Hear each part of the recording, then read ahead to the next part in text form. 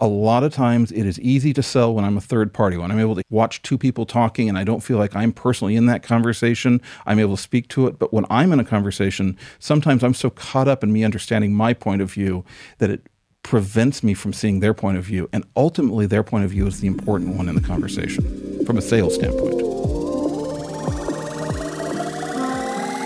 Plug into the minds of the world's cutting-edge innovators, visionaries, and thought leaders who are rewriting the rules of sales and success. It's your time to make an impact. I am your host, Jason Mark Campbell, and this is the Selling with Love podcast. Welcome back, everybody, to the Selling with Love podcast. This is your host, Jason Mark Campbell. Very excited today having Craig Swanson joining me, the man behind Creative Techs, a company in tech and creative live. If you've ever looked at some of the trainings that they do there, some amazing speakers have been on the platform, people you might have known, such as Brené Brown, Tim Ferriss, and so many other experts worldwide that were sharing their messages, whether it's about lifestyle, money, creative skills like photography, design, etc. A real business that got grown into a large enterprise with over 70 employees that was really trying to bring more awareness towards the types of things we can learn online with digital goods. And I'm so excited to have Craig with me here, who's actually now very much focused on helping people that have maybe an audience and maybe a following, but haven't really realized what opportunity exists in digital goods. We're going to unpack what opportunity looks like there. What are some of the biggest shortcomings if you've built a lot of audience and awareness, but maybe you haven't figured out how to monetize or sell? And make sure once we bridge that gap, we can do it effectively and see how you can scale beyond the million and do more. Craig, it's such a pleasure to have you here. Welcome to the podcast. Jason, thank you for having me. This is great. I've been looking forward to this all day. Yay. Well, from you, it's afternoon. For me, early morning. So I only had a shorter amount of time to look up to it, but I'm super excited for it. Now, we were talking just before we hit record. There's a lot of people that are focused around followings, right? Like people want to get Instagram followings. You're trying to, maybe get popular on YouTube, become a YouTuber. But there's this whole other side of the equation that most people miss out when they want to build a business. And I know that's where you plug yourself in. And I'd love for you to kind of unload what's the issue that happens when someone's so focused on getting followings, but they're not getting the business success they were looking for. So, actually, the way you queue up that question almost makes me remember when I made that transition myself. Very early on, I don't think we do it as much, where you used to get an email every time you got a new Twitter follower. And so I remember just kind of that endorphin hit of Twitter followers that I would get. And then eventually it becomes just kind of a problem because your inbox is just getting too many of those. And so you end up turning it off. And the day you turn off your notification about getting a new follower, that's kind of a threshold you get to. I experienced that same threshold with PayPal, which was a completely different endorphin hit when somebody online spent some money buying something that we had created. The day I had to turn that email notice off, and it got really unwieldy in my inbox before I finally turned off that notice because I liked those notices so much. That was a really significant day when I basically no longer wanted to be notified when someone had made a purchase. But the way you queued it up, there's a similarity in a lot of ways. There's a similarity in a lot of ways between the act of someone online taking the act of wanting to follow and listen to something that I want to say or someone wants to say, compared to actually putting some money down and basically committing and saying that there is some value here that I want to have for myself that I'm going to pay for right now. And that transition can be a really uncomfortable transition for a lot of people that have not made it, depending on where they are and what their relationship with money and everything else is. So I'm curious where we're going to go with this, but they are both very similar, and yet they can feel so different on the other side of that. That's an interesting journey and kind of a milestone that I think for people that might not have reached that point yet, might not even have thought that this could be a reality. I'm currently right now building up a YouTube channel, and that's because I've been doing this podcast. I mean, the podcast has been getting, millions of downloads. And then I realized, oh my God, we're doing these interviews. I could do videos and I should be putting that on YouTube. And so the channel's been growing, and I'm at about 1,400 now subscribers on YouTube. So we're putting it out, and I would get notifications when people comment on stuff on YouTube. And I still have those on, and I get excited when I see the comments. But you're right. Once you hit a critical mass and that disappears, then you start thinking about, well, what's the next thing I need to conquer? I guess at that point, you talk about the sale being a very different energy. Can you talk about, you work with these clients that might have, got to the point where they have those subscribers, they have those followers, they're engaging, they have an engine for content. Mm-hmm. What are the biggest things that hold them back to unlocking this kind of revenue side? What are the fears that usually get in the way? Okay, so if we want to focus on fears, you know what? Right now, we are in the process of building a store for a trainer in the fitness industry that has about 100,000 person YouTube following. Really strong gauge, a lot of expertise, puts on conferences, basically runs a really successful business, super dialed in. And he has created and not put up to market dozens of products. So I would say that some people don't have this block, but there are people that are creators, that create content very easily, that create just flows of content, that are missing something that goes from the actual act of creation to the act of putting that out to sell it, and figuring out that relationship with their audience. If you've never received money directly from an audience and you've only used that audience as a tool to get benefits elsewhere for advertising or for other things, making the shift to a direct relationship with an audience it's a very different experience. And I think it's incredibly liberating once you've gone down that path, but it can also be challenging and bring a lot of stories to the forefront with people about their belief of what will happen if they do that. I teach a lot about, selling, and my whole concept is about selling with love, right? And I've always been someone working within organizations selling other people's products. And I've noticed the difference in energy when I started selling my own product. And I know I'm not alone in this, where there seems to be so much more on the line, a lot more responsibility that comes with it. And maybe I'm not as bullish as when I just need to just do this ad for this third-party sponsor that's paying me. And when you're starting to sell directly to the people, is it just because, oh my God, now I'm taking directly from them and now it's like it's a weird thing? Like, what's going on here? Well, I will talk for myself. I am able to sell others to a degree that I don't access that part of myself when I'm selling myself. And so my guess is when you're doing an ad read, for example, there's a part of you that is not personally engaged in that, and your judgment of you is not on the line. And so you basically are crafting the pitch that may come from you with as much honesty as possible, but also as an ownership that is unencumbered by the fact that you are not part of that transaction. When I am selling myself, I'm running into my own self-worth issues around whether I can live up to the promise that I feel comfortable making for myself. I've been through a number of companies that we've built and sold. And one of the things I started to notice in myself is I started to get very uncomfortable with my own personal resume. I started to not feel like I could live up to what my past results had been that were completely legitimate. Not like anything was missing. That's not like I was fabricating anything. And no one else in my life had any problems talking with confidence about my past results.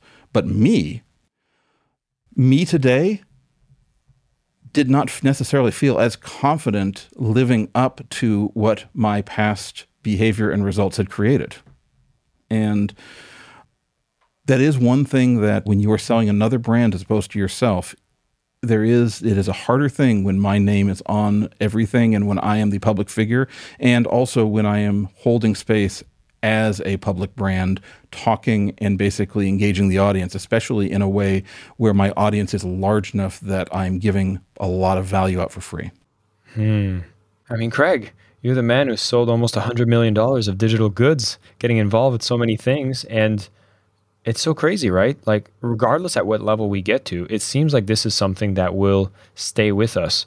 I'm trying to think back of maybe the earlier days, maybe my early 20s, and I was like, oh, am I worthy enough to be able to speak on this or to sell this? Do I have enough experience? And then I go get some of the experience, and then I realize once I get there, I don't have enough experience to be talking at the next level that I'm going. So it almost seems like a moving goal, but we move forward anyways. And so would you have, like, from your perspective, a word of advice for anyone who feels maybe unworthy and they're trying to sell themselves, put themselves out there, and they see this fear exists? It exists in me. I know that. You're sharing how it exists in you. What would be the word of advice to someone who's maybe not have went as far as you in their journey, who sees that fear and it actually stops them from moving? I mean, I really think there are two things. The first answer is the simplest answer, which is to accept that I'm going to feel the fear and just not pretend otherwise. And so don't make feeling the fear being a reason to not do something, but just know that, okay, I'm at this place. I've been at this place before. This is familiar. I am feeling fear. I'm just terrified. And that has not been the reason to not do it in the past. It's not a reason to not do it today. So that's maybe easier said than done, although it's actually pretty easy to do once you actually do it. It's a little bit like falling off a high dive the first time. I mean, you may not be a perfect diver, but the thing is, it's pretty easy to actually exit a high dive, even if you're afraid of exiting the high dive. You may not be elegant, but you're probably not going to die. And so I think just the act of stepping through fear repeatedly removes the illusion that fear is something that should keep me from stepping forward. In terms of sales, I think the biggest reason that I find in myself, and I believe other brand holders sometimes lose the ability to sell themselves in the same way that they sell their products or other people's products, is because when it's about me, I have a harder time listening to what my audience is saying and what other people are saying and the other person in the conversation. A lot of times it is easy to sell when I'm a third party, when I'm able to watch two people talking and I don't feel like I'm personally in that conversation, I'm able to speak to it. But when I'm in a conversation, sometimes I'm so caught up in me understanding my point of view that it prevents me from seeing their point of view. And ultimately their point of view is the important one in the conversation from a sales standpoint. That's an incredible insight and so true. I've never heard it explained that way before. Is being an observer is so easy when you're not the person involved fully. And when you are the observer, it's kind of like anything. Hey, I worked at Mindvalley, so meditation, you have to observe yourself and be present. All of that is so much simpler when you get to be away from it. And so that's an important practice I would encourage for everybody listening to really step into being an observer within the conversation. When you are looking at your product, you are having those conversations so you can understand them more, I think is absolutely brilliant. And yeah, you're right about this whole thing about do action with realizing this fear is always going to be there. And so now that we've kind of introduced ourselves into some of this tactical stuff, Craig, I know like overcoming these fears, I would assume, and correct me if I'm wrong, but getting to the first six figures, a lot of it happens to be mindset, right? Getting over those fears, moving forward anyways. Yet when we go past the six figures and you want to get to the millions of plus, there's new challenges that come along. And this is, I know, the place that you play a lot with these creators that are looking to put themselves out there, do more digital goods. So I'd love to hear from you on a tactical perspective. What are some of the challenges that usually happen that people don't even expect as they've crossed the six figures and now they're on their road to $1 million? You know what? That is such a great question. And in fact, actually, we didn't talk about this beforehand, but I lead a entrepreneurs group in Seattle for companies that have done over 250 that are trying to break $1 million. So it's part of the EO Accelerator program in Seattle. Oh, I'm familiar with EO. Yeah. I'm one of the volunteers. So I'm an EO member and I'm a volunteer leading the Seattle Accelerator program. And that's exactly what we do is we basically coach entrepreneurs that have broken 250, that are trying to figure out how to get up to the next level and get to $1 million. And I'll tell you what, the simplest version I see recurring again and again and again is you can work hard to get to six figures. Like I can work hard to break $100,000. I think it's even possible to start to approach $1 million by working super hard, but it is a diminishing result because one person pushing harder and harder and harder, you can only go so far. So really, to be able to break into the next phase, to be able to go from six figures to seven figures, it's a team sport. It is a sport in which we have to enroll the talents of others and rely on the talents of others to be able to carry us the next phase. And just even your face right there, like the wider eyes, that can be a terrifying feeling for an entrepreneur. And it ranges from a terrifying feeling of feeling replaced or feeling like they're maybe not important because they're not making the central decision on everything, to guilt that other people are doing work. So it ranges from feeling guilty that other people are doing the work to this personal need to jump in and justify my own existence by making sure I'm the most important person in the room. I will say that, when I'm with entrepreneurs that have all broken the $1 million mark and, are building larger companies, there is this natural conversation they have about teams and recruiting people. And basically, they have made peace with building a company in which other people are carrying a large portion of the load. It is entrepreneurs under $1 million that are often the superstars in their particular area that have been trying to overuse their skill set to try to get across that line instead of finding a path that lets others carry. That hits a little too close to home, Craig. Yeah, I'm supposed to be doing an interview, and here I am feeling all vulnerable and slightly targeted because, I love playing the savior role. Even before I was an entrepreneur, as an employee, I would love to come in, be the knight in shining armor, and be able to save the day. Mm-hmm. And then I see that, oh my God, my lack of proactivity is creating the fires that I get to water down. And then guess what? It wastes time, it wastes resources. And being able to rely on others, there's this idea in my head that it's like, well, nobody will work as hard as me as the owner of this. And if I get someone else to do it, they won't do it as good as me. And I feel like that might be something holding me back. Well, I'll tell you what, it often takes 2 or 3 employees to replace me in roles that I help start. Because I'm a fast starter, let's say I tend to focus on the 20% of the job that I feel has the greatest impact and leverage to be able to get a result.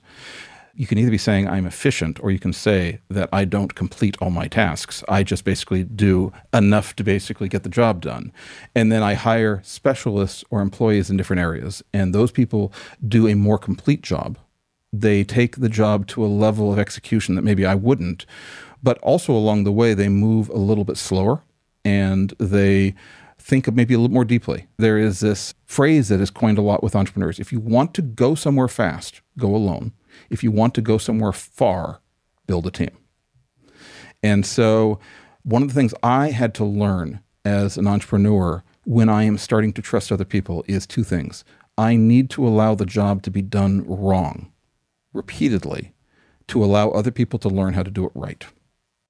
And there's 2 things happening there. One is, regardless of how good they're doing it, it's going to feel wrong to me as the entrepreneur because I'm not the one doing it. So I almost can't even trust my own judgment.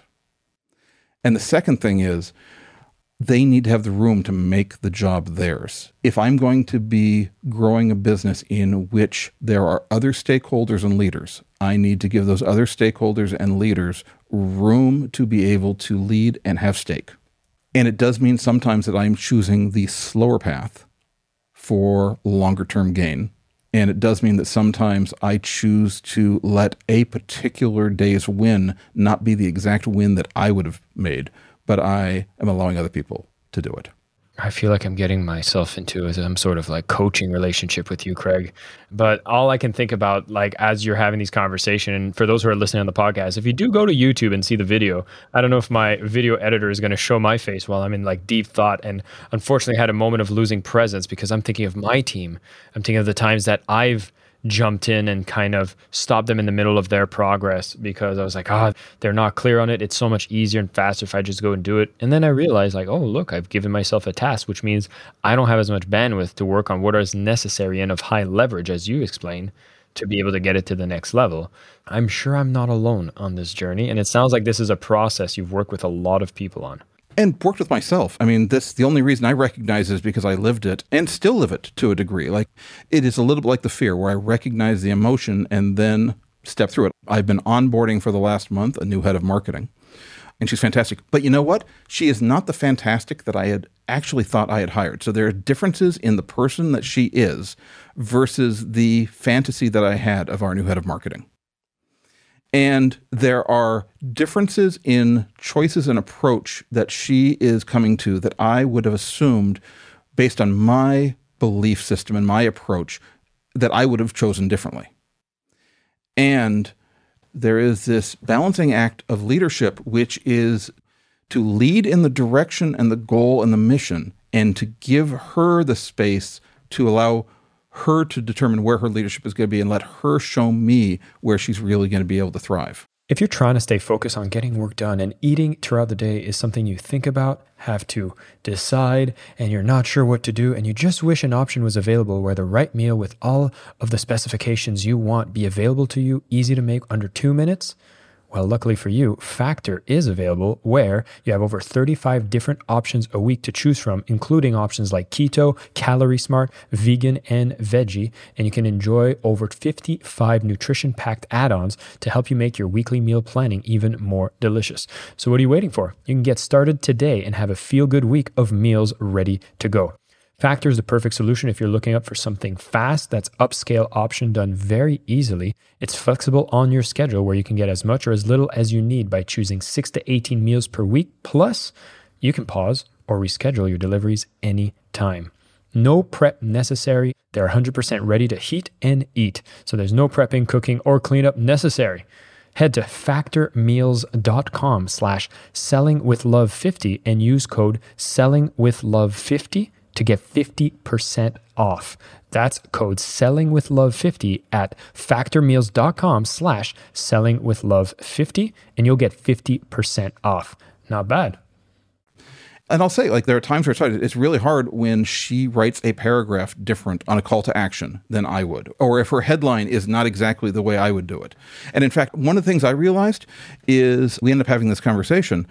She was giving me drafts of marketing pages, and she plans things out and does things to a degree that is much deeper than I generally go. I tend to look at the headline and the first 140 characters. And so she was crafting, layers deep of strategy, and I was focused on the things that I focus on, which are like the top little mini pitch parts.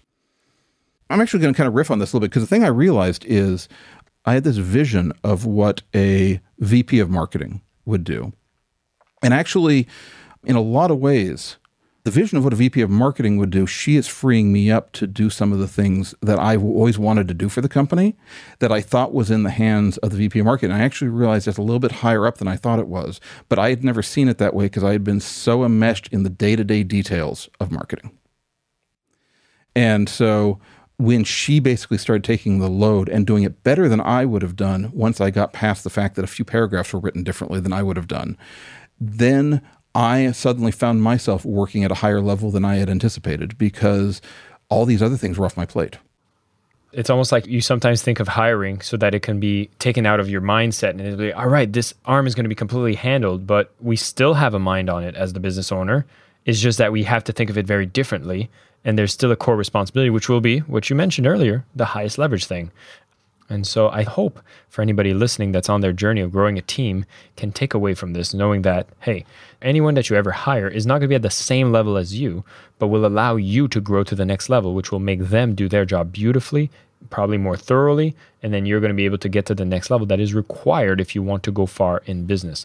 A key lesson that I definitely want to repeat and make sure people really embody here. So when it comes to actually finding this talent, and I know we're diverging a bit from the sales, but to me, it's almost like the way we define sales is we're in sales all the time. And one of the sales you need to make as someone who's building a business is how do you sell this amazing talent to come and join your organization? And I'd say when you're maybe at $250,000 in revenue, some of the types of talents you want to bring in are like A players, but you might not necessarily have the revenue sources that allow you to afford the types of A players. So what's the story that you usually are able to share, to invite, so that you get these incredible people to join your team? I think you hit something right there with the story.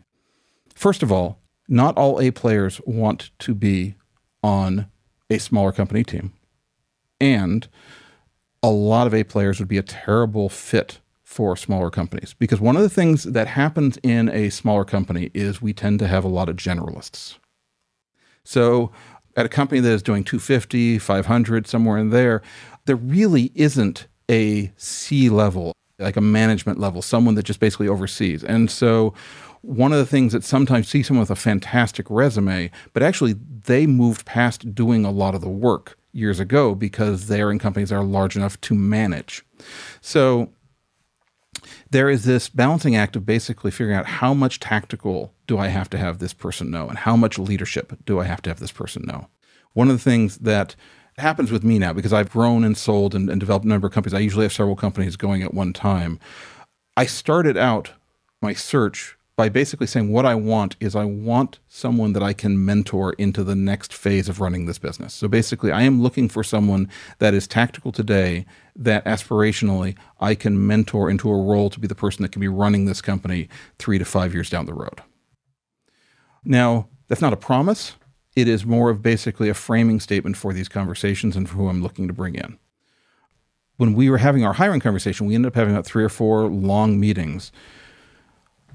I was really trying to get a sense of her and who she was and her story more than I was necessarily about all the tactical stuff. I tend to rely heavily on personal referrals and my existing network. And so I ended up having a person that was incredibly highly recommended by an entrepreneur that I trust deeply, and with several points of contact that I had in relationship where I had seen her in different places. I knew people that knew her, so I had a lot of personal connection. And so I was less interested in quizzing her on her skill set or her approach as much as I was trying to understand her motivations, what her win was, specifically her relationship with money. Because one of the things I realized early on is when I am hiring someone into a growth role in my business, I need to have deep conversations about their relationship with money, because their relationship with money is going to influence their ability to sell or inability to sell on the company's behalf. I can take the most talented person that kind of resents the need to sell, and I will get worse results than a far less talented person that has a really healthy mindset around what they're doing in a sales relationship and has a money mindset that is conducive with growth. Whew. This is big. And you've been highlighting this subtly since the beginning of our conversation, is this money mindset being such a powerful element, whether it's for yourself when you're going out online and you're starting to sell for yourself. You're now talking about it when it comes to the team members. And I'd love to see, like, what are these things in the money mindset that we should be looking for in ourselves that we should also be paying attention to in the people we bring in our team? So I think, first of all, I think that we can't listen to someone else's money mindset if we are still noisy on our own. So let's start with that.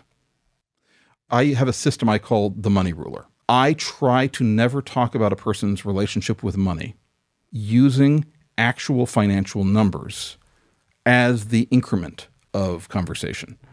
So in other words, I wouldn't have a conversation about whether you're grossing 100,000, a million, 250,000. I mean, I would have that conversation. I would get that number.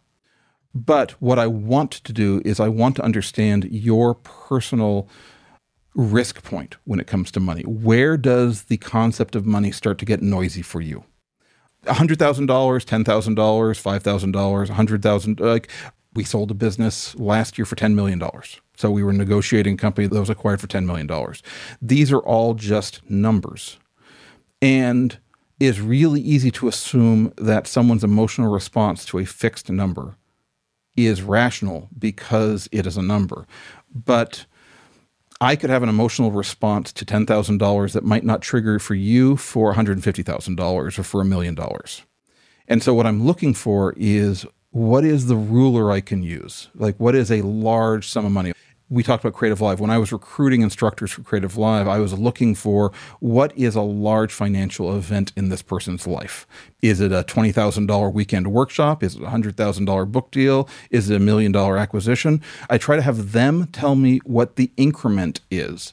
And then I try to have conversations from this point forward using that increment as my value point. So if someone has said that $20,000 weekend workshop is like kind of this unit that they're really familiar with, I will not talk about how much something might cost. I might not use the phrase $100,000. I might say it's roughly about 5 of your weekend workshops.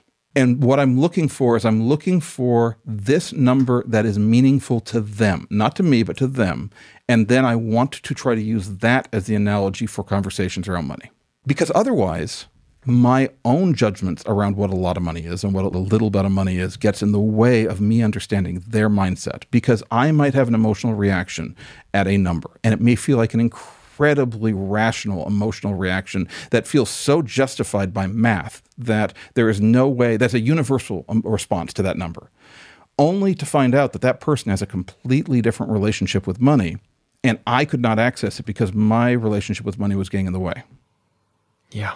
It's like when you're negotiating a deal and you're not speaking the same money language, you're going to have the short end of the stick, because you're basically going to out-negotiate yourself if you have your own insecurities about money, and you might cut yourself short. And I think for so many people who might be self-employed, and I want to speak maybe to smaller enterprises that might be listening to this podcast, where you are discounting yourself heavily because the resistance to the price, and this is a quote I love to bring up, is the resistance to the price is always in the mind of the seller, not the buyer. And it's our own money beliefs that will make us discount ourselves because we feel our self-worth isn't justified the price that we charge, when really we have to understand the value of the person. And the only way that you get to have that is when you understand their money mindset and you've healed the one that you have. Healed the one you have. That's such a good way of saying it, because here's the thing. When it comes to self-worth and money, there's this ebb and flow. I cannot get me to a place where I can put a value on my time, my money, my value, until I do my work on me. But at the point I enter a conversation with you, I got to be done with me because you're the only one that matters in this conversation. And if I am trying to fight for my self-value and fund my sense of self-value in a conversation with you around price or value or anything else, I'm no longer listening to you. I am only reacting in the moment to what I'm emotionally responding to. I have the advantage. I was taken under the arm by a sales trainer or a head of sales in one of the companies I was supporting years ago, and he got me into some sales training. And they had this great exercise that I still kind of use today, although it's kind of fallen apart. My threshold's gotten a little bit worse. But we'd have this process of us basically trying to hit how much money was involved in a transaction where we started to get scared or started to pull away, or like where we as buyers started to make decisions or approach to that sales process that we don't want to encourage or accept in the people buying from us. And so I think for me, it was probably about $3,500. I was in my 20s, $3,500. I could sell anything $1,200, $2,000. Like I was doing all these things that were in the unit. Once it kind of got above $3,500, I kind of got a little bit freaked out and was looking for reasons why they were unhappy or why they were not going to take it. And I mean, I was probably making $60,000, $70,000 a year at that point. So that was not an insubstantial amount of money. And the exercise that my coach had me do is take out $3,500 in cash and carry it on my person until I stopped being uncomfortable with it. Oh, wow. So it meant that I was walking around with so much money that it felt like something that I was really going to lose. It meant I went to the gym and like it would be in my wallet and I would be like realizing, okay, someone could break in and like steal this. Basically, it meant that I took the number that I was uncomfortable with and that became my pocket change. That became the money I carried around until I had gotten around the financial panic that I was feeling around that number. And I'm still doing that today. Like I'm constantly looking for a way to try to find where my brain starts to panic at a financial number and to try to figure out how I can engage around that number in such a way that my brain starts to lose some of the financial sense of panic. And part of that is because of this technique I use where I don't talk about numbers with people. First of all, I do a lot of talking with people. If we were not recording this and if we were having any type of business conversation, I would be asking about your gross sales, like all sorts of numbers, and whether you want to talk to me about them or not, they are a place I'm really comfortable going. And I end up going there with most conversations. And because I use this idea of this money ruler where I'm trying to not add a value judgment on those numbers as much as I'm just trying to find where people's emotional pivot point is around numbers and use that as the unit to then talk about. That becomes the increment. I've been able to have conversations around finances and money and emotion with people that are experiencing the emotion so much farther up that chain than me. Like where they're feeling around emotion, they may have 2 more zeros on their numbers compared to me. Like the amount of their tipping point from when the money noise starts to like cloud their head and they're like getting distracted might be 2 additional zeros to the numbers that cause that with me. But because I am using a unit of number for them, so like I might be talking about, the number of $100,000 vacations are represented by this, or like whatever that increment is, it keeps me from engaging my emotion around that. And it also teaches me a little bit that there is not a fixed emotional response to a fixed emotional number or to a fixed number. Like these are all just stories that we are putting on top of those numbers. But because socially, it feels like math, it feels like science, it doesn't feel like an emotional story. It feels like justified fact. You sent me again on a mind adventure, thinking about some of the deals I'm negotiating now and where my threshold happens. And me, it was a $500,000 deal that was coming across my desk. And I realized how much anxiety, how much doubt, how much was like, oh, am I worth it? If this is 2 months work, is this? And I start having those kinds of doubts. And now the idea of self-worth and money mindset, I realize I've went into that space of my own mind. And I think this idea of being able to be surrounded with people that have so much more zeros behind them gets you to be more comfortable with the bigger numbers as you move forward.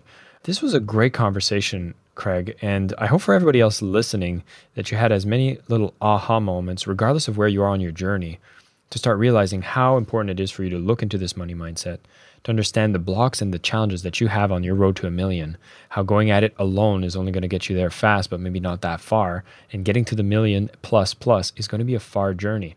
We need to build the teams. We need to have that trust. We need to realize that what got us here, which might be the hard work, we'll need to look at being more smart work with other team members who are going to be doing jobs that are better than you. As you can tell, Craig has been around the block, has had a chance to scale these organizations, and I've seen the common issues not only in himself, but for all the people that he's actually had a chance to work with in these companies. And it was such a fruitful conversation, which we diverted out of sales, but more around entrepreneur lifestyle.